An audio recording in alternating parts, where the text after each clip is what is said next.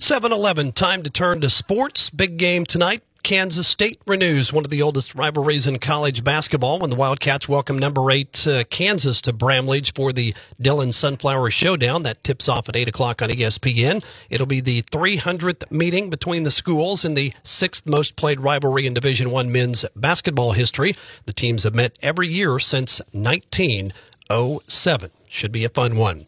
ESPN announcing over the weekend, College Game Day covered by State Farm will broadcast live at Allen Fieldhouse this coming Saturday in advance of the Baylor-KU matchup.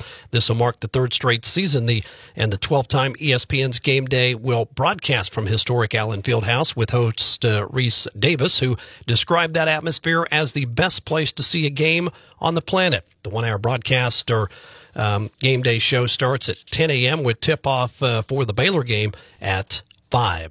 More than 30 family members and friends were on hand at the Paycom Center in Oklahoma City to watch Grady Dick yesterday. In his first game in the closest NBA game to his hometown in Wichita. Former KU, Sunrise, and Collegiate Stars in his rookie season with Toronto, seeing an increased role the last 2 weeks since being recalled from the G League. He has 4 games with 20-plus minutes and 2 double-digit scoring efforts in that span. 1 week before the Super Bowl, and a quarterback's dad has been arrested. Patrick Mahomes Sr., the father of Kansas City Chiefs quarterback Patrick Mahomes, was arrested in Tyler, Texas for allegedly driving while intoxicated. The 53-year-old was charged with at least his third DWI, according to Smith County records. He was issued a $10,000 bond and was eventually released. Mahomes Sr. pleaded guilty to a previous DWI arrest in Texas in 2018 and was sentenced to 40 days in jail. He played in Major League Baseball from 1992 to 2003. Matt Piper, CBS News. Matt, thank you.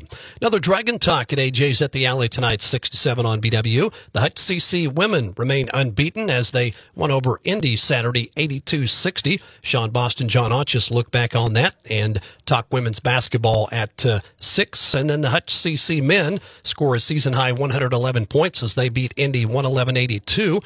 Glenn Grunwald, Tommy DeSom will dissect that game and look ahead starting at 6:30.